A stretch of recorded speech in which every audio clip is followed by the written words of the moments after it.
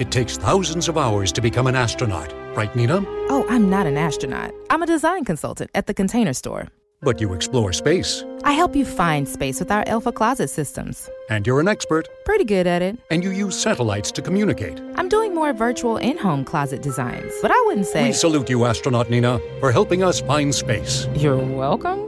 The Alpha sales bonus is here. Earn up to $500 in credit now through February 7th at the Container Store, where space comes from.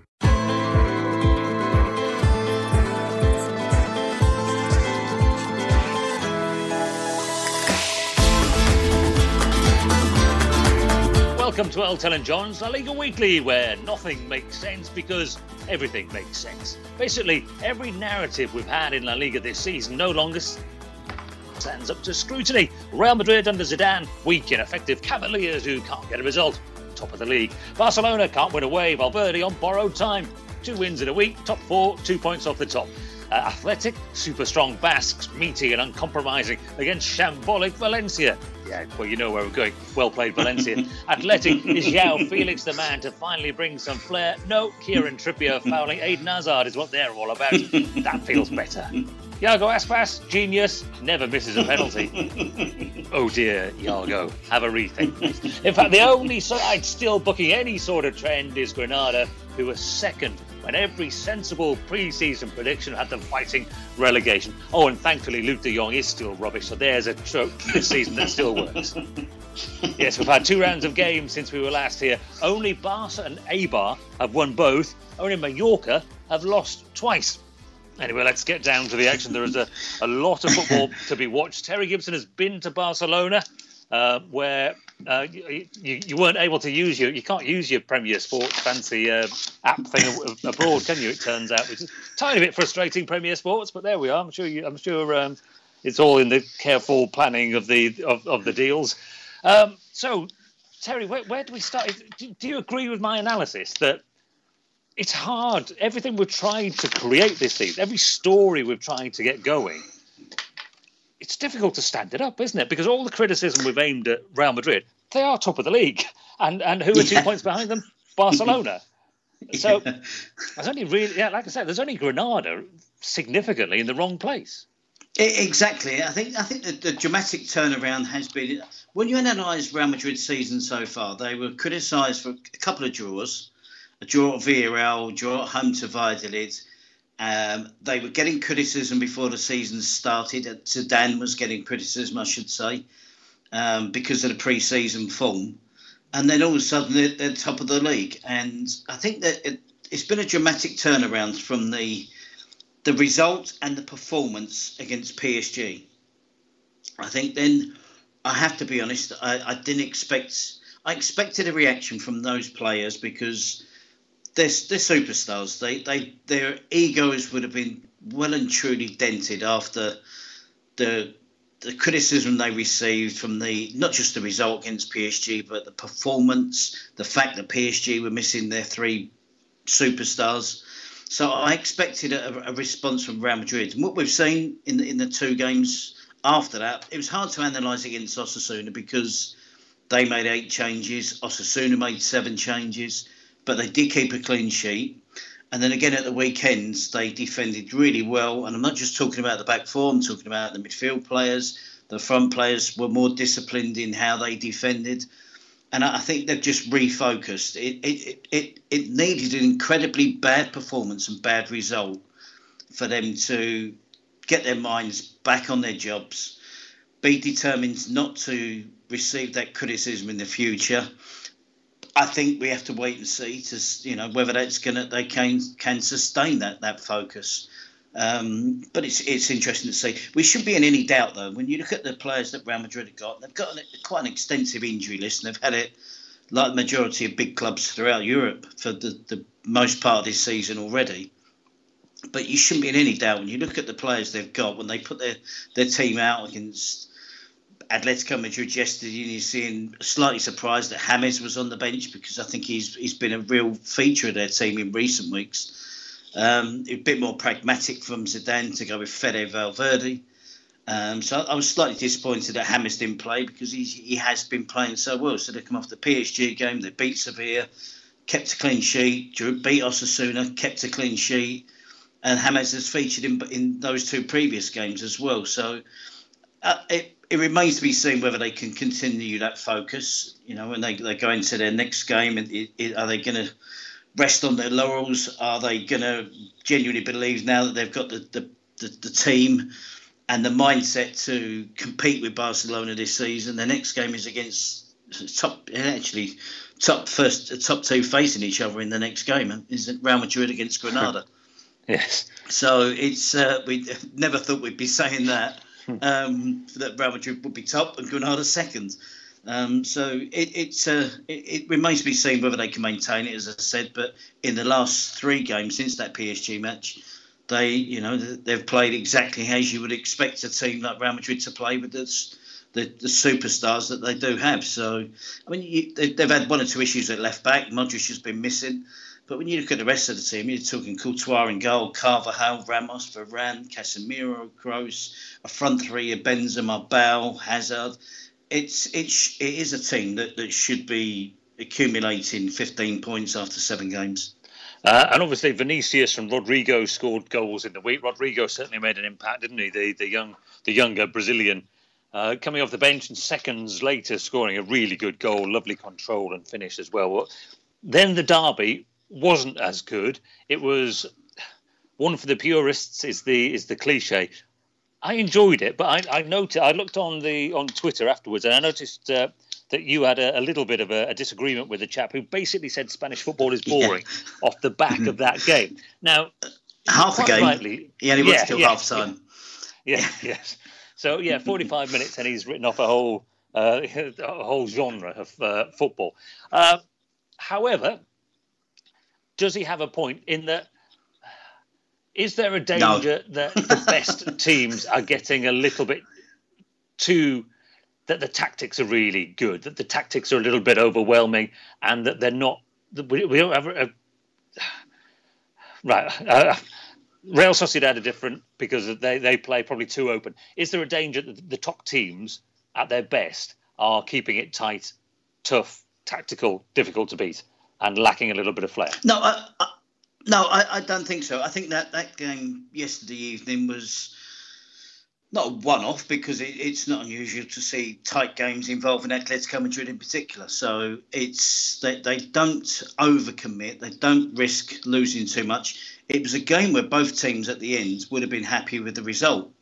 Barcelona would have been delighted because it allowed them to close the gap. But I think both teams were happy not to get beat. That happens in a lot of games where that fear of failure, that the lack of commitment to actually going out and winning the game, I think was evident last night. I have an issue which is a bit bigger, and I see a lot of players now. I think actually, if you analyse the teams, first of all, I thought both teams were solid at the back. Both teams were hard working in midfield. If anything, they lacked inspiration in the attacking end of the pitch, and I don't think it was purely because of the strength of the defences. I think that the attacking players in that game last night, to simplify it, played poorly. So therefore, the defences weren't under any, severe stress. You look at the attacking players. For Atletico, Diego Costa was absolutely abysmal. Every now and then he scores a goal. He scored a goal midweek against Mallorca. Every now and then you get half a decent performance out of him, and you think there's light at the end of the tunnel for Costa. He barely moved in that game last night. And the big difference between Costa now and the Costa of 5 years ago is that he doesn't want to run behind defenders anymore. So he comes to feet all of the time. João Felix likes to come to feet all of the time. For Real Madrid, you got Bale and Hazard were working hard up and down the flanks, but were restricted in terms of it appeared they weren't allowed to drift in towards Benzema. Benzema drops deep a lot of the time. And I hear a lot of people saying playing between the lines, building, working it from the back to playing out the back into midfield, into the front. But ultimately, at the end of it, you have to get behind defences to score goals. I mean, we had the unusual game midweek, Barcelona against Villarreal, where we had two unbelievable goals, one from Arturo Barcelona, one from Cazorla, and a header from Griezmann. So 3 goals in that match. That was a good game. Didn't come from actually getting behind defences.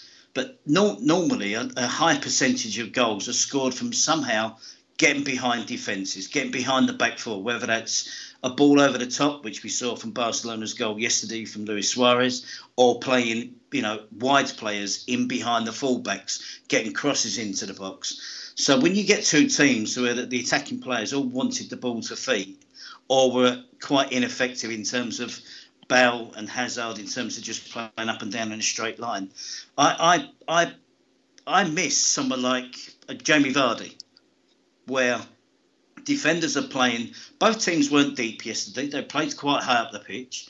And I miss seeing someone continuing to make runs in behind, because it is the last thing defenders want to do. And we hear this saying, playing between the lines. But ultimately, playing between the lines and a player picking the ball up in between the midfield and the defence then has to be constructive in terms of somehow eventually playing the ball in behind defenders for players to run onto, to attack, get behind fullbacks, get behind the central defenders, make centre halves run back towards their own goal. We didn't see that. We hardly saw that at all yesterday. We saw lots of good football, but nobody was looking to threaten the grass in behind the back fours. It's almost out of fashion, isn't it, at the moment? Exactly. To play that way. And there's a real focus. And you get this in England, and you get it in. I've seen it in the Bundesliga, and watching the highlights on there as well, where the obsession with playing from the keeper into central defenders, who then play through that line. So that teams are taking big gambles doing that just to break out there. And you think, right, okay, so one, what's the gain from doing that compared to the risk? Yeah. And secondly, who's doing it is my issue with that. Because you look at, even in La Liga, with all its good technical players, you're almost saying your worst player is going to start every attack. So you give it to a central defender who's deeply uncomfortable in possession, and then getting closed down, losing possession and conceding goals. And every single weekend we're seeing it now. Across La Liga, across the Premier League, where teams are playing themselves into trouble, conceding goals that they needn't concede. And it's almost like the major source of goals. If you rattle through the 20 odd goals that you get in a weekend, well, 3 or 4 of them are a result of teams just putting themselves under needless pressure. Exactly. I think what was surprising yesterday as well with Atletico is, in fairness, they did try to get, in particular, Kieran Trippier out on the right side, high up the pitch, to get behind, to get crosses in. And 9 times out of 10, when he was getting the ball to cross it, João Felix was coming deep, and Costa was running towards Kieran Trippier instead of being the traditional centre forward in the box with a cross coming in high from a good crossing position, not just slinging it in from anywhere. And Costa was running towards, and Trippier was looking up, and there was literally nobody in the box. So I think you're right. I think that there has to be an end product. I've got no issue with teams playing out the back if it's the right time to do it, playing through midfield. But ultimately, you have to do a Manchester City. They do it better than anybody else. They do it like Barcelona used to do it, which Barcelona is still capable of doing when they get their fit players back, and Valverde finally settles down with a midfield 3. And Jordi Alba is back in particular. He's a massive loss for Barcelona at the moment. So those two, Barcelona do it, Manchester City do it, Liverpool do it. I haven't enough knowledge of other teams around Europe because most of my life is watching Spanish football and the Premier League. But there are teams that do it really well. So they play out the back, they play into midfield, but they're always looking to have that end product as a series of rehearsed moves that Manchester City and Barcelona and Liverpool achieve, that they know when certain players are in possession, it triggers off movements from other players. They don't just look to keep continually playing the ball into the striker's feet, for him to play it back, for the midfield player then to play it wide, for it to come back inside, to go out onto the opposite wing, back into midfield, back into the forward's feet, back into midfield. That's the bit that drives me mad. And I think when you get in the attacking half of the pitch, that's where teams become, particularly in a game like last night, became a little bit fearful of making a mistake, giving the ball away, allowing the other team to play on the counter-attack possibly. And it becomes a little bit tedious, too repetitive, and you don't see the variation in attacking play. So I think that there needs to be a more positive approach when the ball's in the attacking half of the pitch to try and get players in behind, because centre halves, I promise you, no matter how quick they are, would hate playing against a striker that's continually looking to make runs in behind.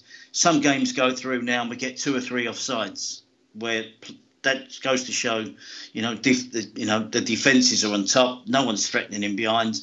They can drop off at the appropriate level, not too deep, not too high, and no one's running in behind getting caught offside. Some players we've moaned about in the past that are always can get caught offside 10, 12 times a game.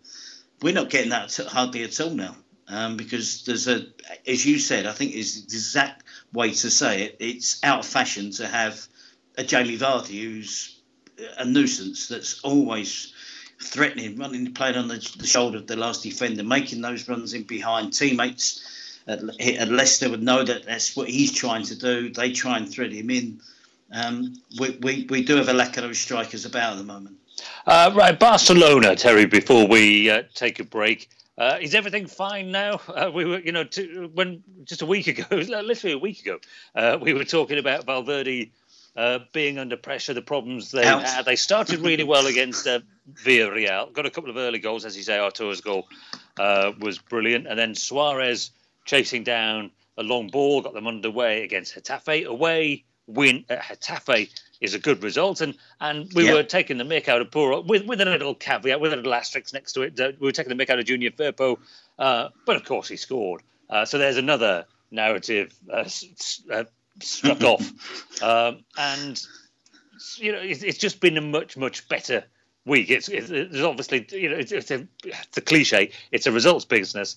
Couple of wins, and suddenly people can smile again. Yeah, they're not out of the woods yet, and I think that partly a lot of that is down to the fact they're still missing injured players. So Messi comes back, goes off injured at half time. Dembele made an appearance. He wasn't fit for yesterday. When you looked on the bench, there was no good. Getafe had a better bench yesterday than Barcelona in terms of attacking players. So if they wanted to get back into the game, the options were there for Bordeaux. There was no option for Valverde yesterday if things went against Barcelona. So until they get Alba back, Messi back, then Dembele fully fit, life is going to be tough for Barcelona. But there can be no complaints about the way they played against Villarreal. Thought they were going to run away with it the first 15 minutes. But to Villarreal's credit, we're seeing a better Villarreal this season. They made life difficult for Barcelona. And at the weekend, it was always going to be tougher. Barcelona at Getafe, the tackles come in thick and fast. There's an aggression about Getafe, which is their style of play, which will always make life difficult for a Barcelona, a Real Madrid, or an Atletico Madrid. They don't show too much respect to their opponents, and it was an unusual goal for Barcelona, the first one. A well-worked goal, I have to say, because it wasn't a goalkeeper just coming out and smashing it and hoping. He's picked out the ball over the top of the defence. Suarez is doing exactly what I was talking about earlier in the podcast about playing on the shoulder of the last defender, a tidy finish. It was good to see Firpo get the goal, because I can only imagine the week he's had in terms of he possibly thought the worst after being taken off at half-time in his debut. Solid game against Villarreal, then scores the goal against Getafe. So that will allow him to integrate himself into the team far easier than 7 days ago. Chagipta asks a question. It's a good question. Surely there must be a logical... Actually, it's not a question. It's just a statement. Surely there must be a logical reason behind all these Real Madrid and Barcelona injuries.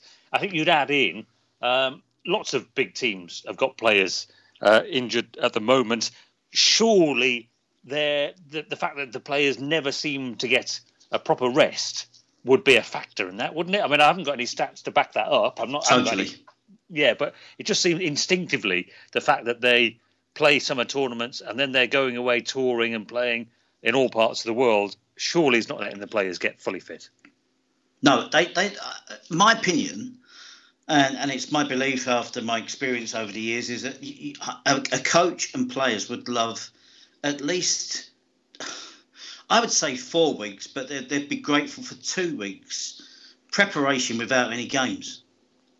So I'm not going back to my days where we had 2 or 3 weeks without ball, just running your balls off until you were sick for 2 or 3 weeks. It's training is far better now, but the last thing they need in the first 2 or 3 weeks is a competitive game, because all these games, there's no non-competitive game. If you're Real Madrid, you're going on tour. Every game you're under, the microscope. There's no hiding away. There's no preparation. So within a week of being back training, you're probably, in some cases, some players literally arrive at training one day and they're flying off to America, Australia, China the next day and taking part in a friendly 3 or 4 days after they've turned up back for pre-season training. So any sport in the world, the participants need to prepare for a season. And unfortunately for footballers at the moment, particularly at the big clubs, which hence the reason we might be looking at a team that's in second place in Granada, that have had that 3 or 4 weeks preparation, not having to travel, not playing too many games, playing exactly the type of games that suit them. Perhaps that's one of the reasons why we shouldn't be surprised that a team that has had a proper pre-season preparation has picked up 14 points and are lying in second place. Let's take a break and we'll come back and have a look at the best of the rest of the action from the last week in La Liga.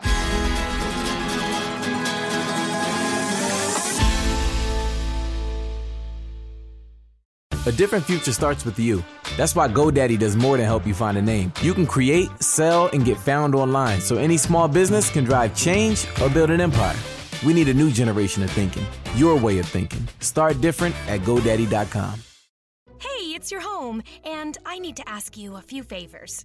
In the kitchen, there's a spider stuck between the window and the screen, and I know it's dead, and technically it's outside, but it's still freaking me out. Can you flick it out or something? Also, just to save some money, and it's super easy, could you bundle your home and car insurance with Geico? Last thing, could you take the holiday decorations down? Yeah, I'm one of those. Geico. For bundling made easy, go to geico.com today.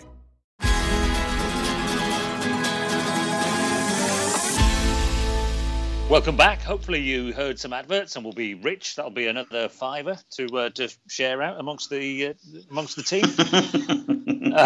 Right then. Iago, let's briefly, we haven't got time to do every single game. Celta aren't playing particularly well. 1-1 draw with Espanyol. Iago Aspas, he's had a lot of praise, Terry, in recent seasons, deservedly so.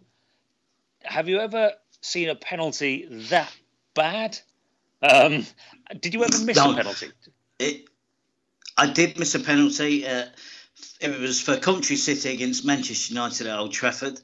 It was saved by a goalkeeper called Stephen Pears, who I'm sure you'll remember, because Middlesbrough goalkeeper. Yeah. He tipped it to the side, and thankfully someone crossed it back in and I got the tap in. So I didn't score direct from the rebound. It was probably 20 seconds after the penalty had been missed. So it was. I actually got more stick for not taking a penalty and a teammate missing because I did bottle it. It was against Arsenal for Coventry. It was towards the end of the game. I think we got beat by the odd goal, and Pat Jennings was in goal, and I just never had any belief that I was. Pat Jennings was my hero. It was one of the first autographs I ever got. And I just had no belief that I could stick a penalty past Pat Jennings. Kenny Hibbett, from Wolves player, who joined up with us at Coventry. He was an experienced professional at the time. He took it and Pat Jennings saved it. And I got slaughtered by the manager, Bobby Gould, for bottling it. How did the conversation go? Because it's obviously that's the opposite of what we've seen a couple of times this season of players fighting over the ball. So what happened? Did you pick up the ball and give it to Kenny Hibbett and say, "You have it"? I can't recollect completely, but Kenny possibly looked at me and saw that I was a little bit apprehensive. Right, yeah. I would have been 20 at the time. Kenny would have probably been 32, 33. So it was possibly an experienced player seeing a young player not looking particularly confident that he was going to be taking a penalty against one of his heroes. And he must have asked me do you want me to take it? Or he suggested he fancied taking it, and I just passed it over. Do you think you could have saved Aspas's penalty? Oh, yes, my 3-year-old grandson could have saved Aspas's penalty. And if anyone hasn't seen it, seriously, that is not an exaggeration. It is clearly the worst penalty I've ever seen in my life. I think it was the last kick of the game, and they got beat 2-0. So whether he was aware that the whistle was going to be blown, then he tried to do the Panenka. But it was the worst attempt at a Panenka I've ever seen. Dimitrovic has dived, hasn't he? And couldn't believe that he could just sit back up again.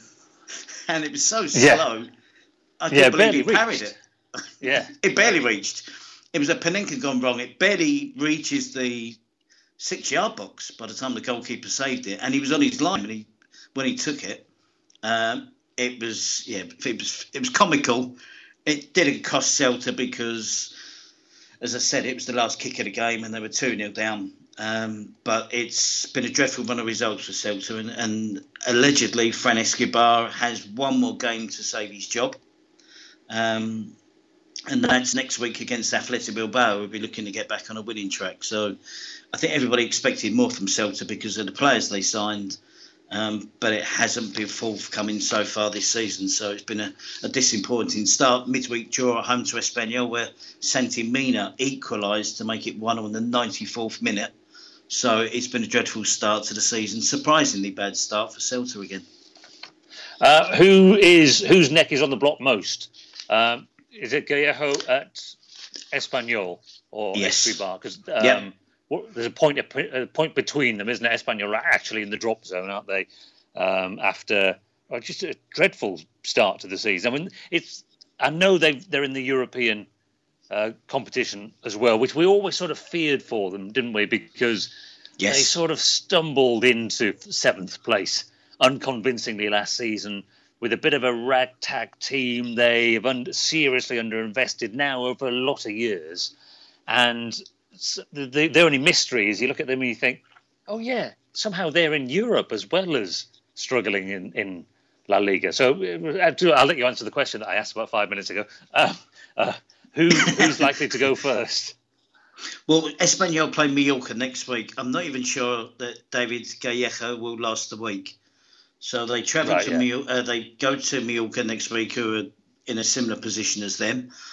The reason I suggest that he might not last the week is because of the amount of criticism and boos he got from the crowd after losing at home 2-0 to Valladolid. So, yes, it's a reason for maybe not starting the season off great that you're doing these games in the Europa League, but it's not a massive excuse. It's to be as poor as they've done this season. Lost their manager in Ruby, who's gone on to bigger and better things at Betis, where he's under pressure as well, and lost Borja Iglesias. So they're the sort of two biggest departures that clearly looks like they're suffering from.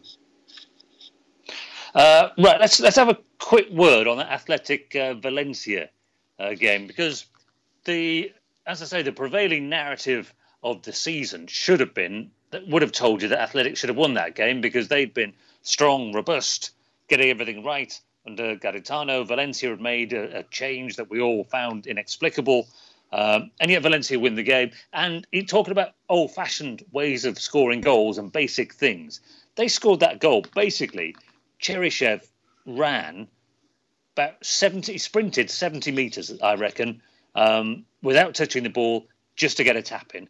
And some old-fashioned values they're there for a reason, aren't they?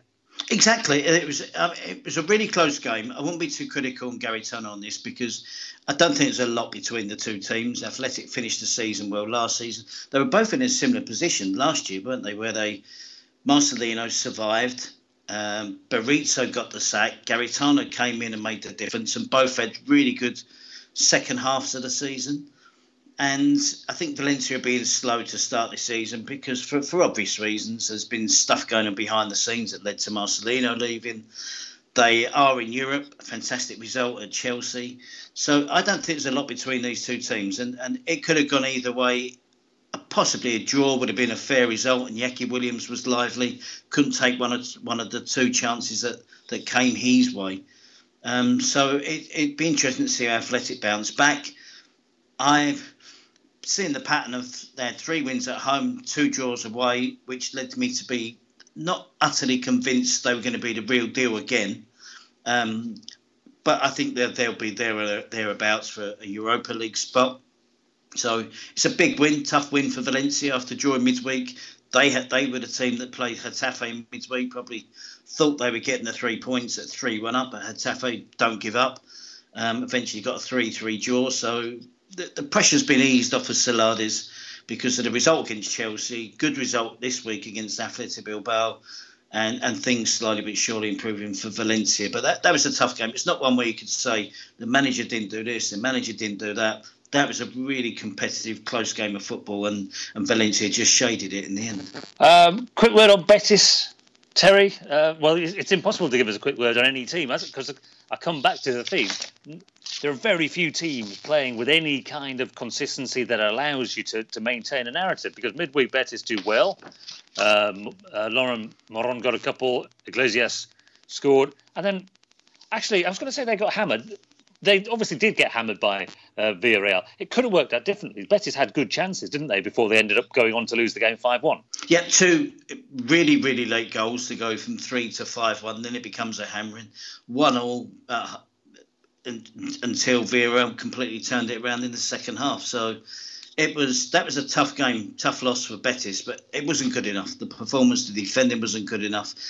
The result flattered Villarreal, but they clearly deserved to win that game. In midweek, Joaquin, the 3 goals, he assisted all 3 at the age of 38 and was absolutely phenomenal. It was ironic because you're watching Betis and Joaquin playing so well, and then Cazorla playing absolutely brilliant against Barcelona.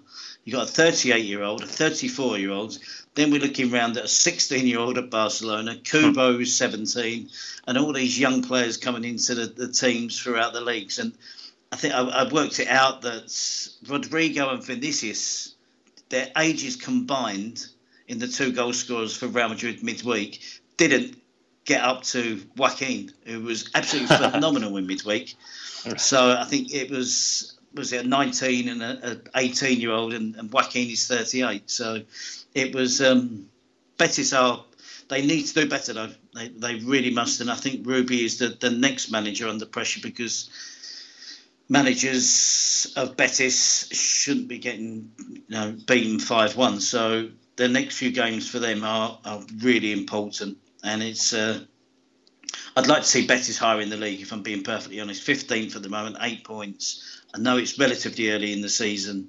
They play Eibar on Friday night, so that'd be a good opening fixture to the next week's fixtures. Yes, and it has to be a Friday night, of course. Wouldn't want to play on a weekend, would they, Betis? A player who's been catching the eye this season, Terry, the good thing about it being the end of September and not anywhere near the transfer window is that we don't have to listen to an awful lot of rubbish about transfer speculation. However, the Daily Mirror this week, the English tabloid newspaper, is saying Odegaard to Wolves. What? Surely not. Tell us about Odegaard. Yeah. Doesn't make any sense, does it? Surely it doesn't make any sense. No, he's not going to Wolves. No, good. I guess George Mendes would be somewhere in amongst that, but no. And I mean this with all due respect to Wolves, Odegaard should be back at Real Madrid. I know it's early in the season and we have to sort of temper the enthusiasm, but I think he's been the outstanding player in La Liga this season. We're 7 games in. There hasn't been a game where he hasn't been effective. And he's playing that position which possibly some people think I don't like, which is the second striker. The reason I don't like it is they get away with not scoring goals and not making goals. He's doing all of that. His range of passing, his first touch, his ability to run with the ball, 20 years of age. If I'd be flabbergasted if Real Madrid don't get him back next season. But would you rather he played? Because I'd like to see him on the pitch. My fear, I agree. I think he's been brilliant this season. But my fear of going to Real Madrid is that he'd sit on the bench again. And also my fear, if he goes back to Real Madrid, is where he would play. Yeah. Because at the moment I'm seeing him playing like a 4-2-3-1 system for Real Sociedad, where he is in the middle of the three. So Real Madrid's have got Isco, James is back there now. They've had Ozil. So they've never, those type of players have never really flourished in their proper position. So I don't see why it would change for Martin Odegaard to go in and play. Would he play in a 4-3-3 in midfield?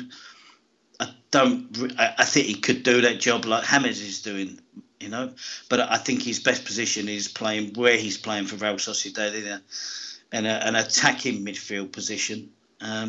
So I think that's going to be the only sticking point. Plus, allegedly, there wasn't a great relationship between him and Zidane when he was at Real Madrid and Zidane was the B team manager with him in it. So, but he has, so far from what we've seen this season, he clearly has the quality to be a future Real Madrid player at the age of 20. The way he's playing has been absolutely phenomenal this season.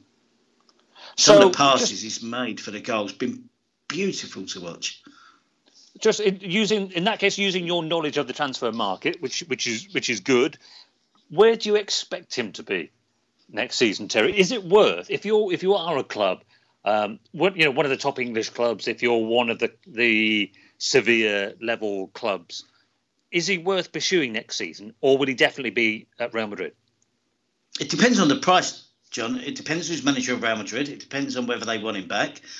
Whether the manager wants him back. If the manager is Zidane, I'm doubtful whether he would want him back. Someone at Real Madrid, Florentino Perez, might think it's a good idea to bring him back against the wishes of the manager. Then we know what happens then. He doesn't play, doesn't get picked. If it depends on whether Real Madrid want to cash in on him. It depends on the price. But and we need more evidence than just 7 rounds of football. But looking at a play, you can get an instant feel for it where you think, Christ, he's good at this, he's good at that. He's effective as an end product. He's an all-round really good footballer. I don't know what the price would be. I mean, I'm sure. But I think he would be the level of Champions League teams in all the big leagues in Europe. I think he's at that level and potential as well. So, if you're one of the Champions League teams in the top 4 in your division, not so much in Germany because it would be 2 clubs in Germany, the big Italian teams, Juventus maybe. In England, you would clearly, any team in England at the age of 20, if he was 50, 60 million, it has to be a possibility. But as I say, I don't want to get carried away because it's 7 weeks in. Come Christmas, we might be saying, where's Odegaard's gone? And perhaps the reason he did light the place up when he was on loan in Holland, and perhaps he didn't light the Real Madrid B team up. It's perhaps we might see a change in form, but at the moment, as I say, I think he's been the standout player so far this season in Spanish football. Right, Terry, I think we'll leave it there, shall we? Obviously, Champions League round coming up, isn't it? And it starts early, so if you want to watch, it's Real Madrid, isn't it, who start? I think they're in the, let me just check. Yeah, they're in the 6 o'clock UK time, 5 to 6 UK time slot against Brugge on Tuesday, and then Atletico away. Just what we need, John. Yeah, yes. Just what we need. Did we have, how many consecutive days of Spanish football have we had? Because the last fixture of the midweek finished on Thursday, and then Friday night, Villarreal Betis. Yeah. Well, at least we get a Monday off now, don't we? Because the judge came in and gave us the Monday off. So, yeah, actually, well done, Judge. The Supreme Court. And then, so Monday off. Yay. And then we've got Barca Wednesday, home to Inter, Valencia. Valencia Ajax is good, isn't it? And then Thursday night again. And then we're back into it again, Betis on Friday night. And all of that. So we'll be back with more Spanish football. Get us your questions through the week. We'll be trying to watch 900 minutes of Spanish football before we see you again next weekend. Right. Thanks for listening. Bye-bye.